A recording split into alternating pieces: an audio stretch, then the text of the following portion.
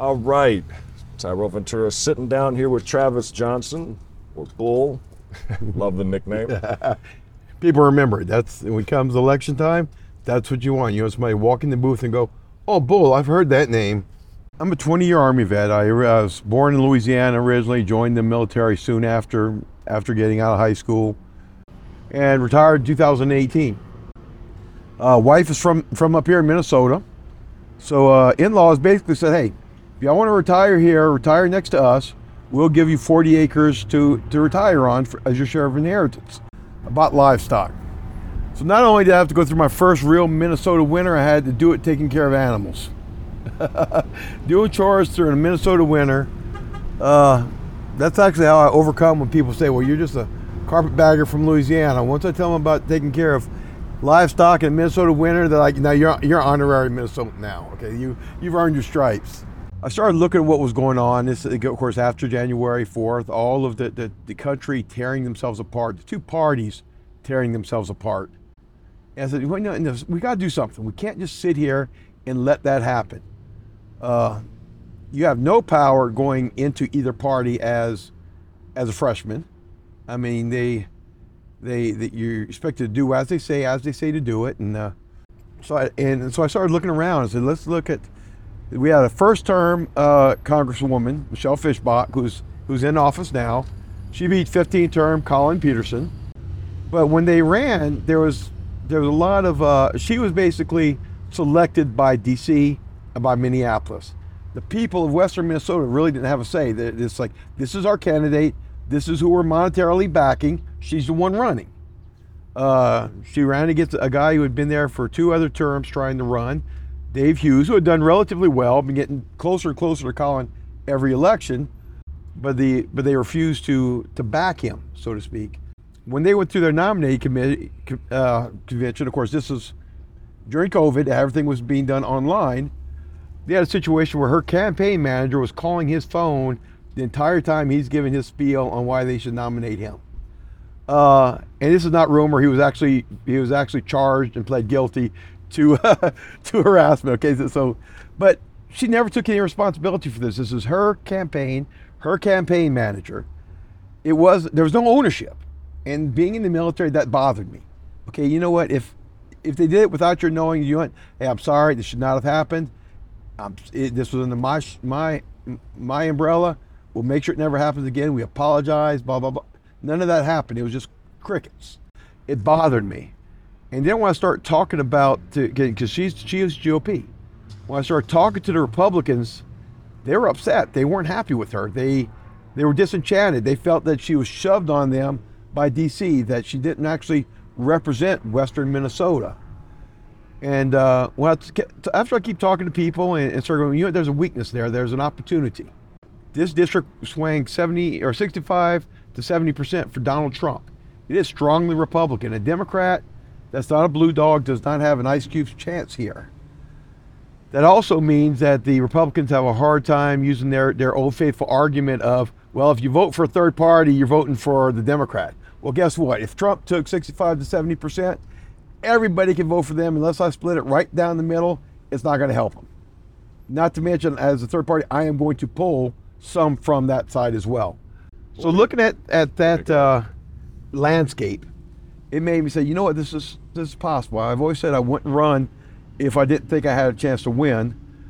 But the stars had all lined up to where I think it would give an opportunity to go out there and make a difference. And I firmly believe right now is if one district in this country goes outside the two-party system to a true independent that's not beholden to either party, that's not caucusing with either party, it will show the rest of the country it's possible.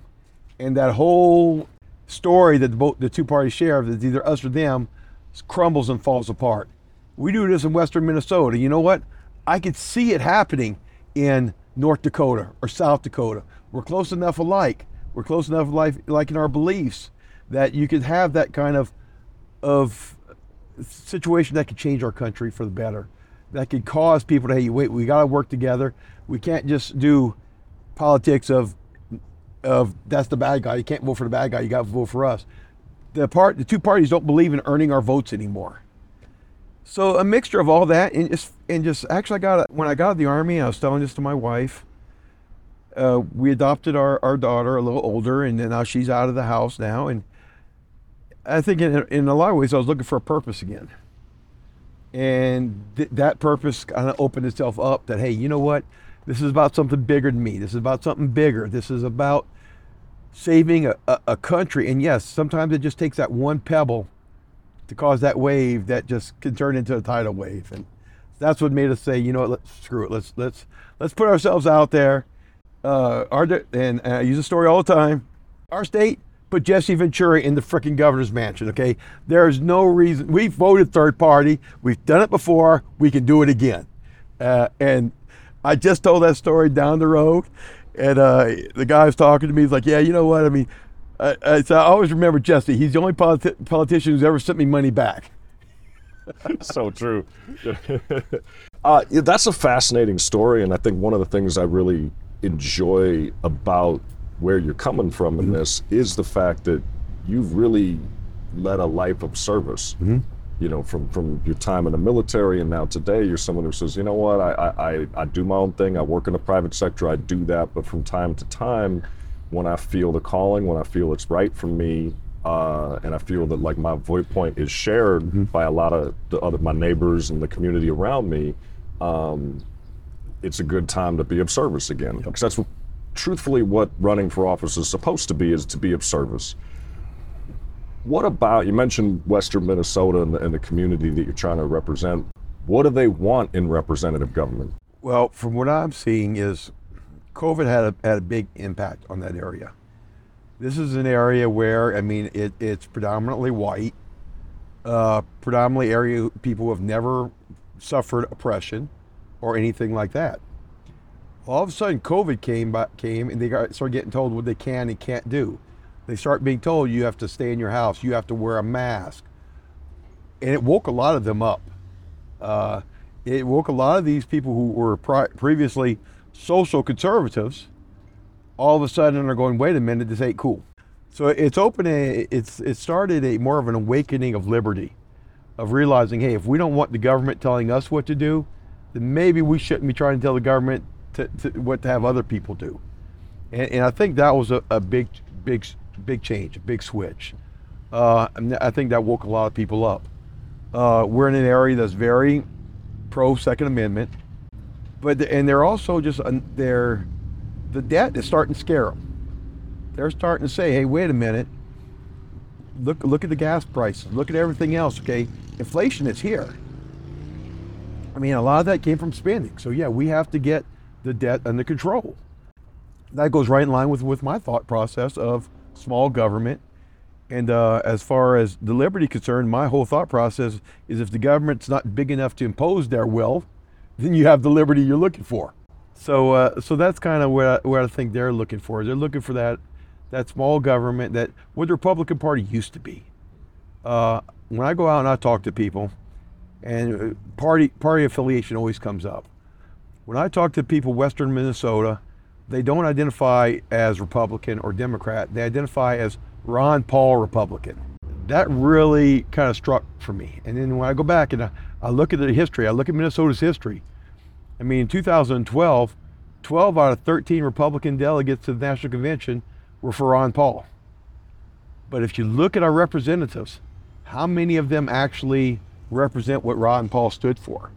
None. And I have this conversation with people all the time, and there's a reason for it. There's no money in it. There's no money in small government. There's no money in being anti-war. There's no money in ending the drug war. That money is what drives the political party's coffers. So that's why the establishment has, even though the people have wanted that, but they have been slowly went further and further away from that, because that's how they afford to run these campaigns. I mean, this district, between the two candidates in their PACs last election, spent $13 million. $12 million of it was attack ads. And people go, well, how are you going to fight with that? I mean, you're not made out of money. You don't. Well, again, it's that perfect situation. Because look here, in Minnesota, again, we have basically right now 3 districts that are up for grabs. Where's all the money going to go? They're going to go to those 3 those 3 districts that are up for grabs. They're going to look at our district and say, you're an R plus 20. We don't need to put money there.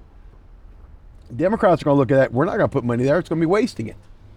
And I really think the GOP is going to look at it and say, if y'all can't beat an independent, why are you there? So we're not going to have that $13 million running into this district that we did last election. It's still uphill battle. I mean, she's brought in $1 million already last year and burned through almost 700,000 or 800,000 of it. And as the election goes on, I mean, her pot's going to continue to grow. And I mean, our campaigns brought in somewhere $30,000 to $40,000, which for a third-party campaign is actually not shabby when you still got 5 months left. But how do we compete with those numbers? I mean, we get very caught up in national politics and national issues, and I think that I would imagine that for a lot of people across the country, they don't care about the hot topic of the day in Washington that's like a national, gets all the media attention kind of issue. They're more worried about my daily life. Exactly. You know, how can government work for me to help me or not hinder me in what I just am trying to accomplish on a daily basis, whether it's farming or working 9 to 5 somewhere, whatever it might be. What's the general makeup of like your district in terms of what do people do there, just so people can get an idea? You listen around the world and things like that. Like, what kind of a district is it? What do people do there? Who are they? We're predominantly a rural agricultural district. A lot of it is farming or one type or the other. We do have a couple industrial bases. We have Arctic Cat, which has a large facility near us. We have DigiKey, which is another company that provides parts for just almost everything across the board as far as chips and computer chips and stuff like that. So we do have a handful of manufacturing centers, but for the most part it's agriculture or it's rural. What do you think is the biggest misconception? Because I think like right now we're sitting in a place where the national media tells us, and we kind of see every story shaped as city versus country. Everybody outside the city are, redneck Republicans. Everybody in the city is bleeding heart, progressive liberal. And I don't know if the country's divided that way or if that's just a cute kind of way for the media to kind of shape the story. I think to a certain extent it is a little divided that way because in a lot of cases I think we see different issues. We have different issues that are important to us. I have a friend of mine, and he was the former chair of the Libertarian Party, who's in Minneapolis, and we were going at it one day, and it was about police forcing, about policing. And his comment to me was, why do you people in the rural area hate us in the city so much? It's like, we don't. But you know what? I mean, the problems you have with your policing, we don't, in the country, we don't do that. We know the officers. They are from our area. We know the families, okay? They are policing their communities. In the city, you don't necessarily have that. You have police officers in communities that are not their own. They don't necessarily have that vested interest.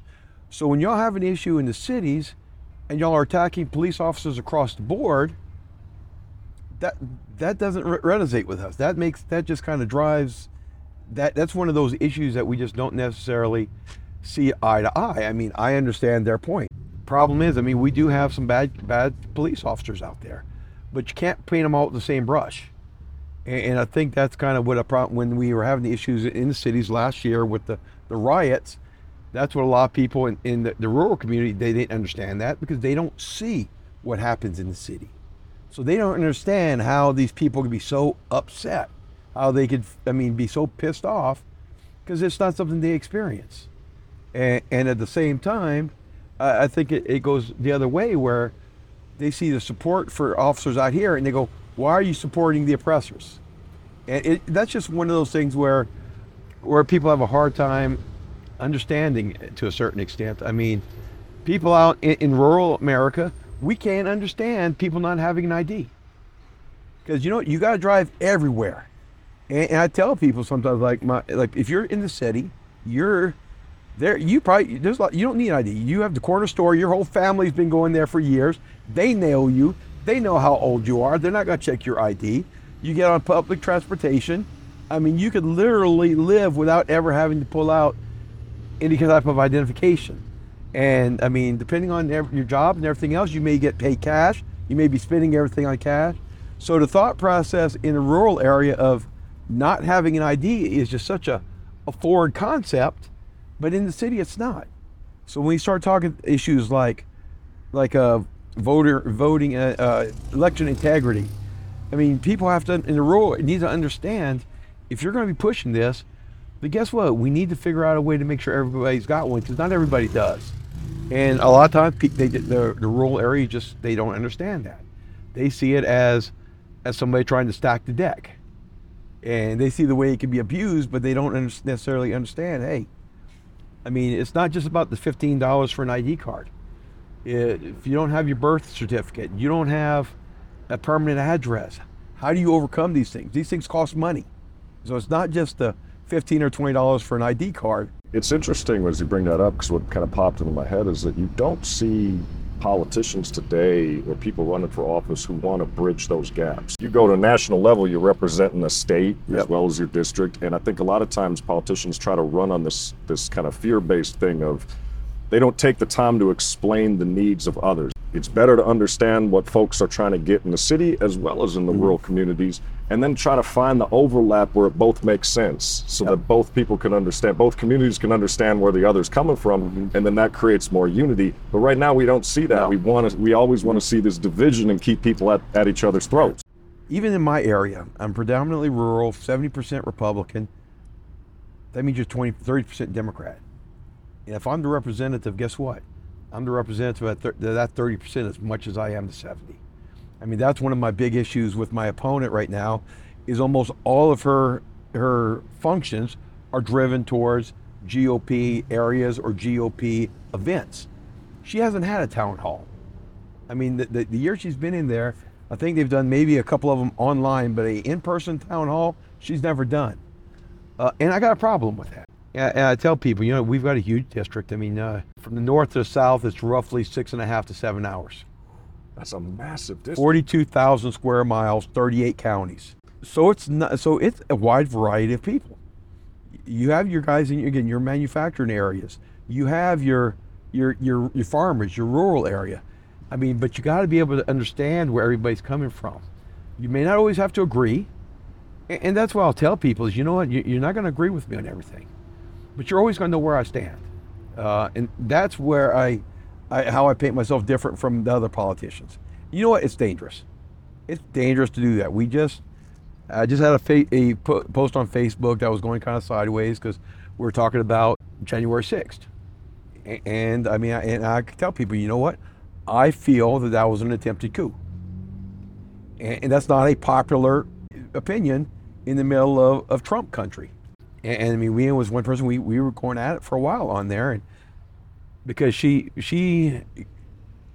got the opinion that everybody who was there was participating in a coup. And I'm like, no, I think there's a handful of people pulling the strings. Those are the people. Everybody else was caught up in the moment. A lot like the riots in Minneapolis. Okay, 90% of those people were caught up in the moment, and you have a few people who go overboard, and then emotions blare over. And I think it's basically the same thing happened. I mean, if you were there, that doesn't make you a criminal. You were upset, you were pissed off, you didn't feel your voice was heard. Same as what happens in the cities. They don't feel their voices are heard, and when you don't, that's when things blow up. But again, it's a thing we need to do. We need to bring those things into the open and going, hey, this is what I think. I'll listen to you, you listen to me, and you know, by the time we were done, she went from, well, I can't support anybody who thinks that was a coup, to, you know what, I understand you. I don't necessarily completely agree with you, but I know where you're coming from. That's all I can ask. I mean, that's all we can ask from many of our politicians, but so many of them hide. They'll never tell you where they stand until they see which way the wind is blowing.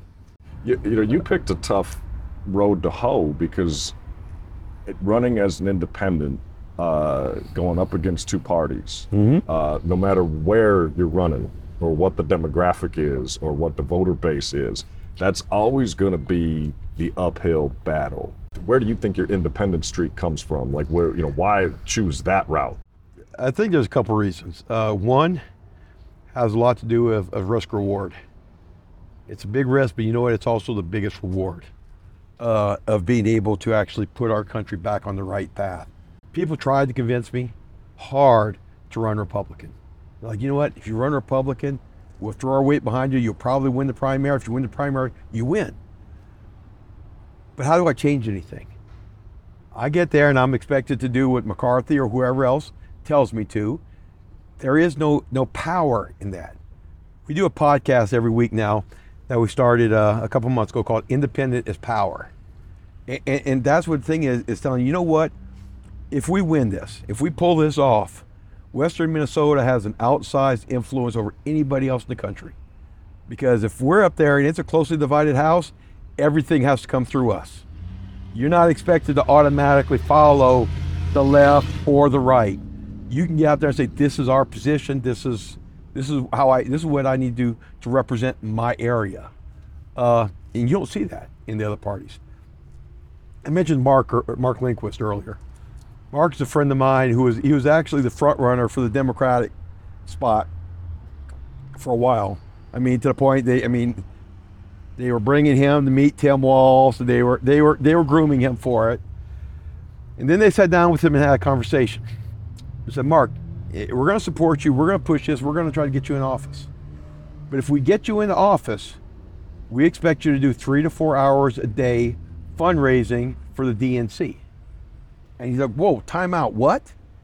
I said, no, we need you to get on there and do phone calls for 3 to 4 hours to get this money for the Democratic National. He's like, how can I do that and represent my constituents? I mean, I don't have time for both. Well, dude, that's the deal.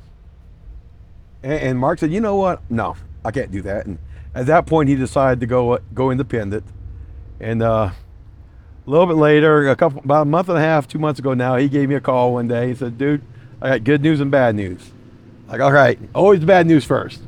The bad news is I decided to drop out of the race, and I'm going to go to Ukraine and do humanitarian aid. And because he was an Air Force vet and he never got deployed, he felt he needed to do that.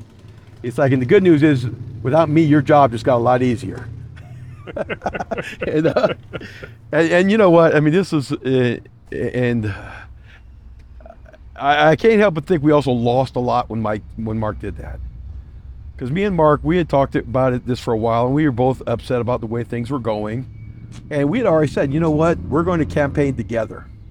We're going to go to all these county fairs. He's a Democrat, I'm an independent.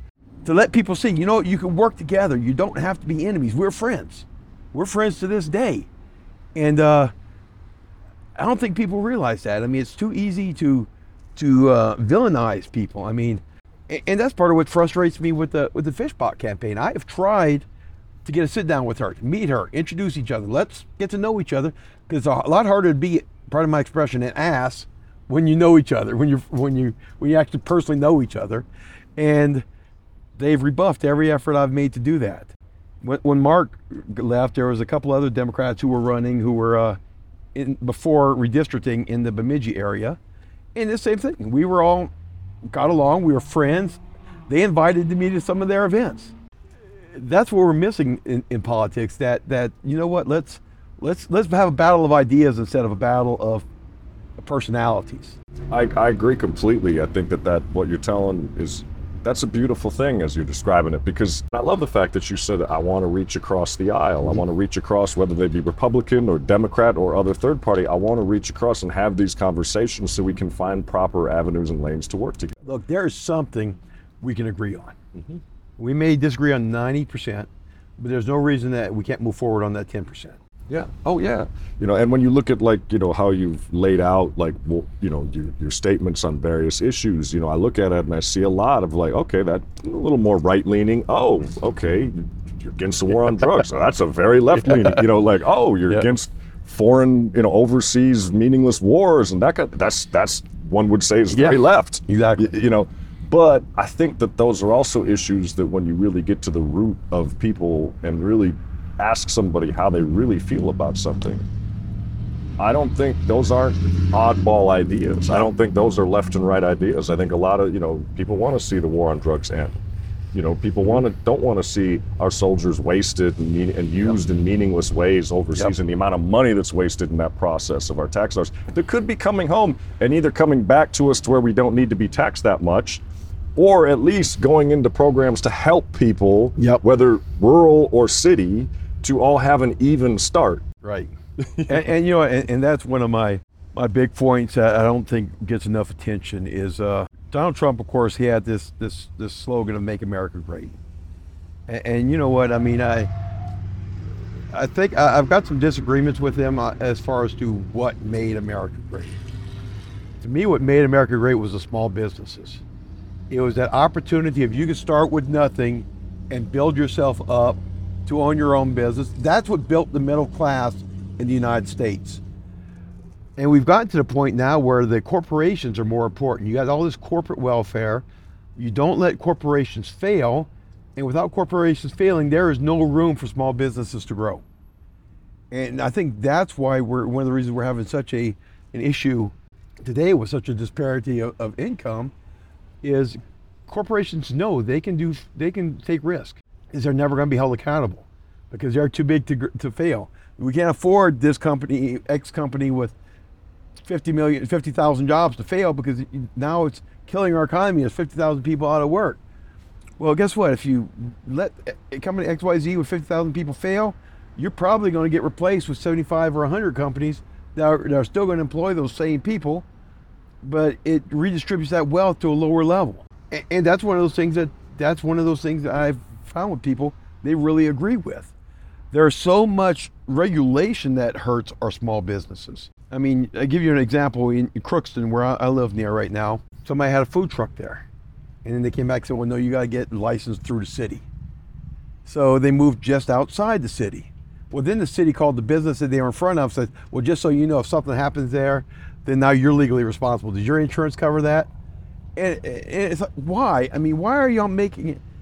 And I put a post on their Facebook page, and it was something along the lines of, if it pleases the Crown, I would like to provide a service that the people desire. And of course, the owner of the food truck just loves me now, okay? But it's stuff like that you make it so hard. They have to pass all these health inspections and everything else. Why is the city adding more issues, more hoops to jump through? To jump on what you're saying there, as I think it's because it piggybacks into what you were talking about, the large corporate influence over our government, is because they'll get the government to pass all of these regulations in order to keep competition down. Exactly. Right? Because they can afford all that. They can write a check, they can cover anything they want, and yet small business owner, well, they can't cover that kind of cost. And then that keeps competition down to where you only have 3 or 4 major companies controlling everything. The danger that I see in that is that then it makes people feel like they can't change anything. Yeah. It raises the cynicism, it raises the isolation, it raises that apathy. Like, what can I do? Well, what do you say to voters that kind of throw up their hands, say, there's nothing I can do, the system's too big, I can't change it? Well, you know what, if you keep on saying that, you won't change it. But you know what, I'm trying to. I'm going out here, I'm putting myself out there. I am taking the road less traveled. And I think I got a chance to change it. But we need your help. I mean, I can't do it alone. I need you to, put faith in me, put faith in others like me, that we can change it. I mean, in my view, what's changing it? It's limiting the government's ability to do harm to a certain extent. If they don't have all this power, they can't cause all these issues. I'm very much about decentralized power. Why? Because when the government screws it up, and they probably eventually will, I want it to be on as small of a scale as possible. Very true. And it's easier to change. Let's experiment doing something 50 different ways so we can see what works, than one way on a national scale, and it doesn't work. Then what do we do? Because we have no experience trying anything else. That's scary for a lot of people. I mean, and because everybody gets against the government until they're for it. until it's what they're when it's working for you, it's great. But then when it's working against you, that's where the real I think you're right, though. I think both, whether it's rural or city, you run into a lot of walls and a lot of red tape that makes you scratch your head sometimes and go, okay, not every law can be one size fits all. Not every regulation can be one size fits all. How do we find that balance? Well, and that's my whole point, and this is one of the things I've noticed is we want to solve things like they're in a vacuum, and they're not. I mean, if we look at situations where look at all of our problems at once, there's a good chance you could solve problems with problems. I mean, an example for me is one of my goals or hopes, if elected, is to start transfer. I want to shrink the government. Well, guess what? You have your Department of Interior in charge of all these national forests. How do you shrink them? Well, you take things out of their hands. So let's start. I mean, at the same time, we've done a terrible injustice to the first Americans. Let's take this national forest and let's start giving some of that land back to the Native Americans. They have proved that they are much more much more ecological friendly than most Americans are. So I could shrink the government and take care of this other problem or address this other problem same time. Is it that easy? No. But if you work out these details then you know what, we can accomplish a lot of these things. Veteran suicides. Mm-hmm. In the last 25 years or so, we have lost 25 of our brothers and sisters a day. Nothing's changed. Now, you look at every congressperson running for office, every damn one. You look on their webpage, and every one of them will say how much they love and care about our veterans. But nobody has tried to go outside the box to try to fix this problem. Nobody has tried to. They all say they love us and all that, but we're losing a lot of people every day, and nobody's willing to go outside the box to fix this. I mean, one of my proposals is when you go in the Army and you retire after 20 years, you get TRICARE for life. You basically get your health insurance after 20 years of active duty. I want to be able to provide that kind of service from a mental health perspective for every veteran, at the very minimum, every veteran who has served in a combat zone. And that's one of my big issues with my opponent. I mean, we've had 3 bills come up to help veterans this year, or this Congress, and she's voted no against all of them. And you know what? These are all single issue bills. One of which was something real simple. It was basically saying the VA could not charge somebody a co-payment for contraceptives if it wasn't required by law, and if it's a contraceptive that's required under the law. Should have been a no-brainer. He votes no against it. The second one was a situation where when I'm discharged and they look through my medical records and they can see, okay, you've blown out this knee, you've got torn ACL, whatever, they would automatically enroll you into the VA. And they would notify you when you got out, hey, you can get your knee seen at the VA. They voted against that. And the reason, well, that would just make the VA, back them up even further. Well, that's not this is an entitlement they have. Why are we hiding it from them? And the third one would have given benefits and health care to people who were exposed to burn pits. But not only burn pits, we're talking also Vietnam era veterans with Agent Orange. There's like 23 conditions that they could say are reasonably associated with this. If you have any of these 23 conditions and you were exposed to burn pits, we'll assume there's a correlation. And she voted against that. Now, granted, that was it would have been expensive, but at the same time, we obligated that expense when we sent these people to war. That is a cost of war, period. Not just the bullets, not just the money it costs to pay them while they're at war, but the cost to take care of them when they come home. Most libertarians are even for this, and they hate spending money. Okay, they absolutely can't stand government spending money, and most of the libertarians I talk to on this are for stuff like this. You take care of your own, and that's really a sore spot for me. But at the same time, you're on your webpage, you're going to say how much you love veterans.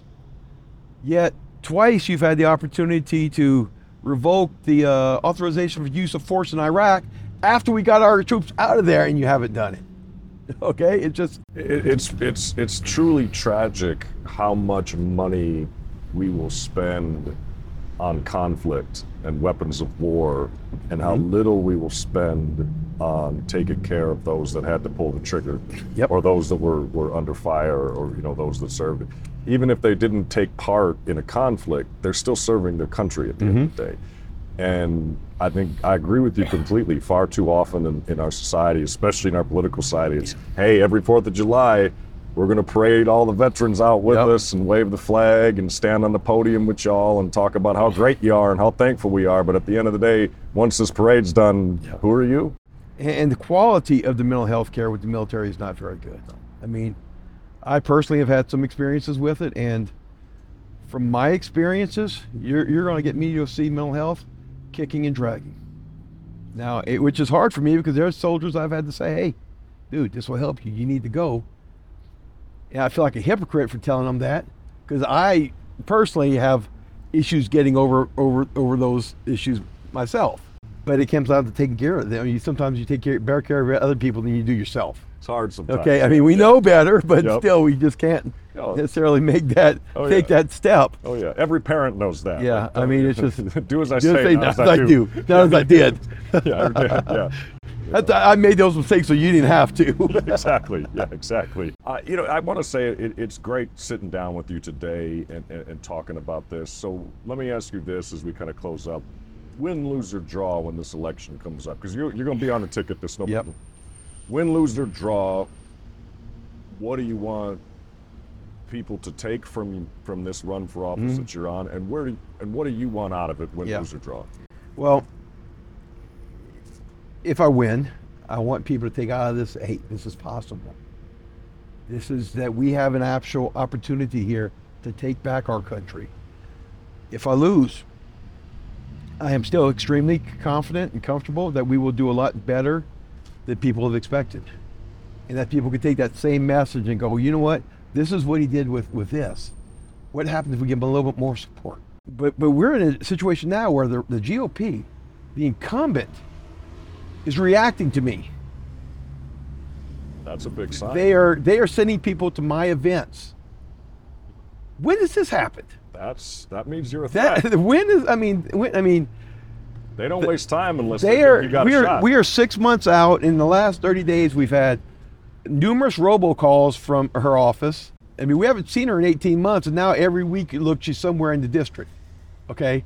That's a reaction, because it ain't the Democrats. They want 70% to 20% or 30%, okay? So they're reacting to something else, okay? And it's got to be us. Why? Because I've got GOP candidates, grassroots GOP candidates, inviting me to their events over her because she's establishment, and they pretty much said, you're not our type of candidate. So they're reacting to us. I want people to see this. I want people to understand that we have impact. Whether we like to see it or admit it or not, look at what's happening. I am impacting this race no matter what. So you can't change government because it is forcing them to change how they do business now. I love it, man. Thank you very much for sitting down and let people know where they can find you and how they can help out if they want to. Couple ways. Even if you just come onto our Facebook, Bull Johnson for Congress, and just like us and follow us, that lends validity. The more followers we have, the more serious people take us.